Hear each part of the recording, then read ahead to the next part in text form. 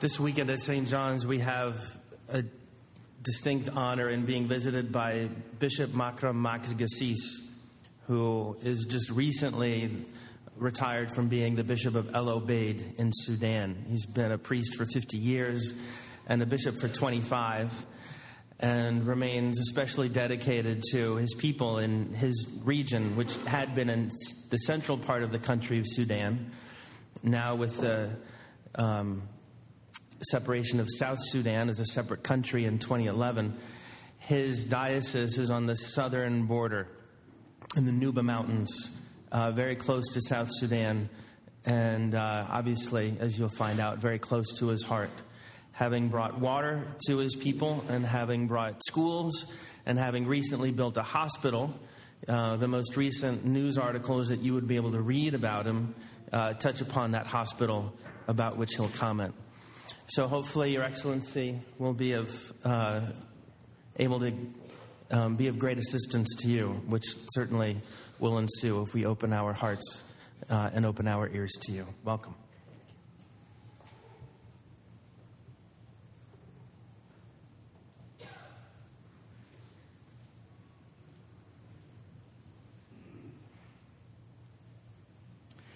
Thank you, Father Christopher, for this introduction. And I would like to begin and ask you a question. What is the truth? What is the truth? A few days ago, while celebrating Mass, I was meditating on the Gospel, and there was the beheading of St. John the Baptist. Then I look on the other side and I see Jesus tells Pilate, what is the truth? There is a correlation between the two. The Baptist lost his head because he stood for the truth and told Herod, it is not right that you marry your sister-in-law. Jesus, on the other side, he stood for the truth. I came to witness to the truth. And he was crucified. I am not John the Baptist, and above all, I am unworthy even to say I'm a bishop who cared so much for his people, because I'm limited myself. Yes, I almost lost my life 3 times when I was bombed by the Islamic government of Khartoum while I was visiting my flock in the Nuba Mountains. But still here I am alive. The bishop who took over from me cannot visit that area of the Nuba Mountains because it is the hands of the so-called liberation movement. Other people call them rebels. But they rebelled against injustice. They rebelled against the violation of their dignity expressed in their God-given human rights. And still the world called them rebels. Should I consider myself a rebel? Maybe. I was exiled for 18 years before. And still I am working with my people, trying to give them hope. Try to give them a reason for their life. A journalist one day told me, Bishop, you smile, you laugh, you crack a joke while your people are dying. Your people are being bombed.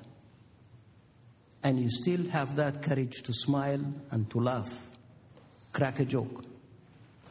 And I said, yes. You know why?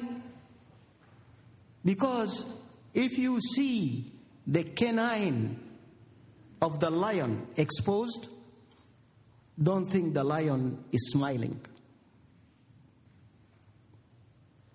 So you don't know what goes in my heart and in my mind. I carry a burden burdened to defend people whose only guilt is that they have their culture, their tradition, their language, their race as Africans opposed to the Arab Islamic people of the North. That's their only fault. And therefore the church has to stand up and to defend these people. And if I didn't stand up to defend them, then I would be unworthy to be called bishop or shepherd. So I toured the world. I came to the United States so many times to talk to the various governments or administrations. I addressed the United Nations Human Rights for 5 consecutive years, speaking about the injustice and the violation of human rights. And here I am again, notwithstanding that after 25 years they told me, you are emeritus. Fine. Let my successor be the father. I will be the grandfather. Grandparents are usually the ones who do a lot for their grandchildren. Maybe they even spoil them with so many gifts and so much care and all this. But here I am. I find myself, I cannot keep quiet while the people of the Nuba Mountains are being bombed day and night.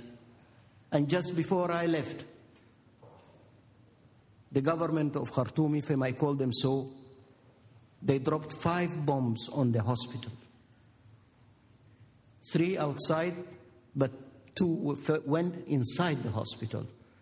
Nobody died, but you can imagine the havoc of the patients who threw away even the drip and took off to hide in the caves and the mountains. Yes, the structure of the hospital suffered a lot.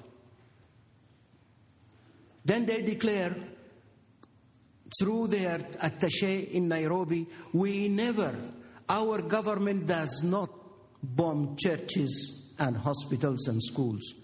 What about my school? They bombed it. 15 kids died with their teacher.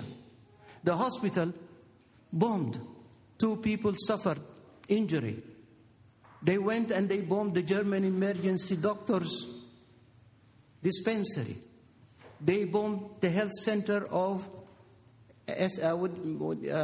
German emergency, the Médecins Sans Frontières, Doctors Without Borders. And they are just targeting the infrastructure that we managed through a lot of suffering and through a lot of hard toil to offer to the people. Did I build churches? 3. Only 3? Yes. Why? You are the church, not this construction. You are the living church, the moving church. Our church, which is you are walking every day to witness to Jesus. And that's what I believe. So my first target was to give water to the people. Water projects, wells. Secondly, education. They are the future of the church and of the country.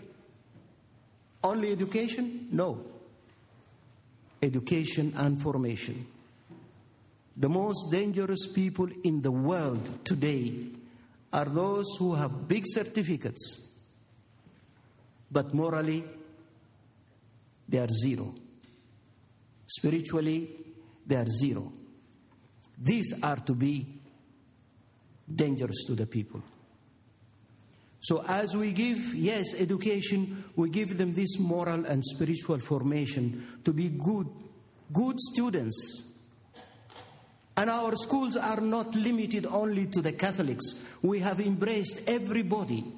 So nobody can say that the Catholic Church is building schools only for the Catholics. When it comes to development, we embrace all tribes, all creed.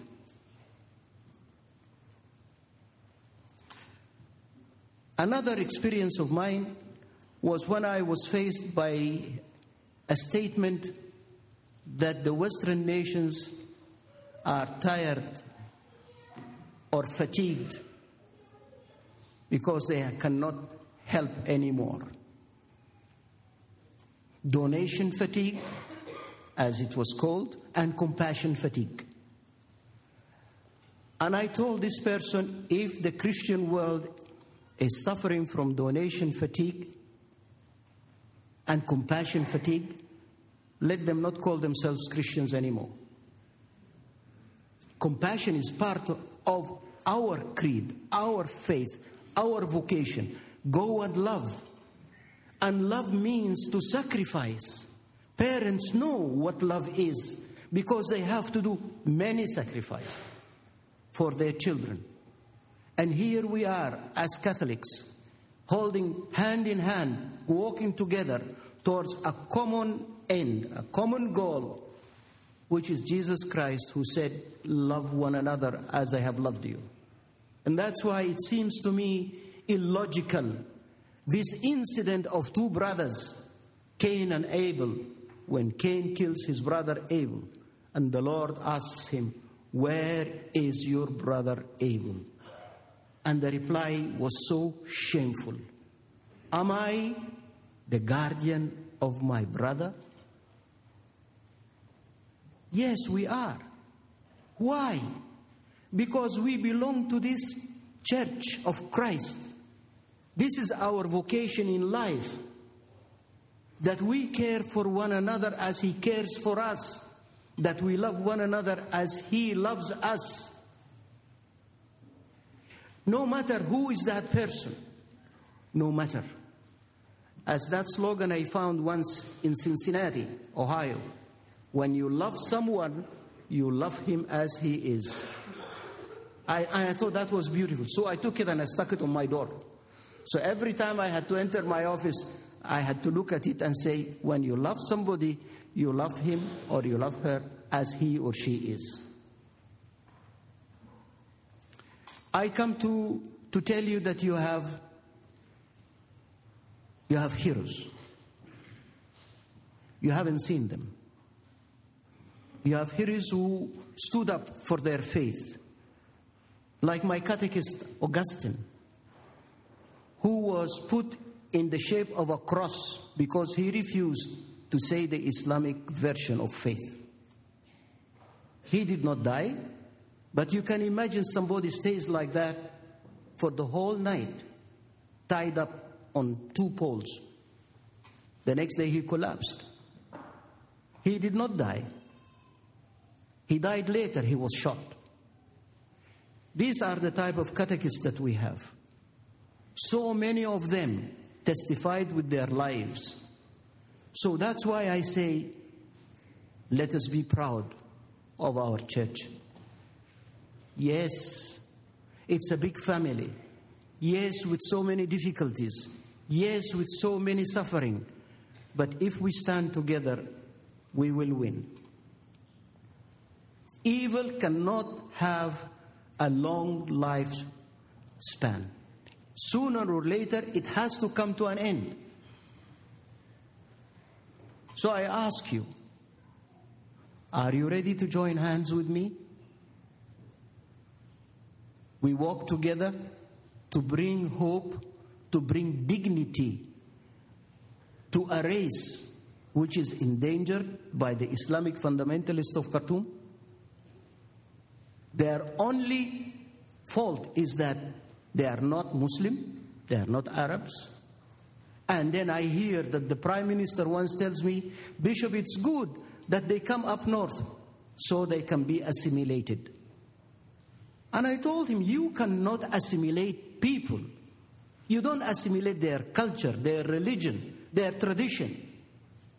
This is ethnic cleansing. People have a dignity. And why can't we have a society? Unity in diversity. Why can't we? After all, God created us all diverse. Even here in the United States, we are diverse. But we we call ourselves, you call yourselves, we are Americans. And that's the beauty of your nation. Unity in diversity. Now I want to give you something very interesting. I was with a Sudanese politician in New York. And he came out and he stretched himself and he said, "Oh, I love this place." And I just looked at him and said to him, "New York?" And he said, "Yes, New York. What's wrong with New York?" And I said to him, "And why do you love this nation?" He said, "Well, you see, Bishop, when I walk on the street, nobody would point his hand or her hand at me and tell me, 'You are a foreigner.'" And I said, "And why is that?" And his reply was, "Well, all of them are foreigners." And if you think of it, this is true. But yet, notwithstanding this diversity, it's beauty to hear people with full voice, "We are Americans." Keep it. Be faithful to your country. Be faithful to your church. Defend your church and the moral principles of your church. If you lose it, you lose everything. Yes, you don't know. I am here because I know your bishop. Bishop Loverde and I, we were together in the same classroom at Catholic University. So I feel proud to have a brother bishop who stands up to defend the teaching of Christ, the sacredness of life. And I admire that. And that's why I say, let us walk hand in hand to defend also the life of our brothers and sisters in the Nuba Mountains. And say, we walk together for a common end. Pray for me as I still have to globetrot.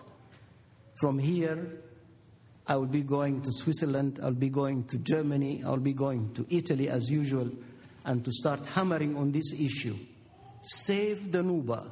If not today, we have an entire race that will be lost.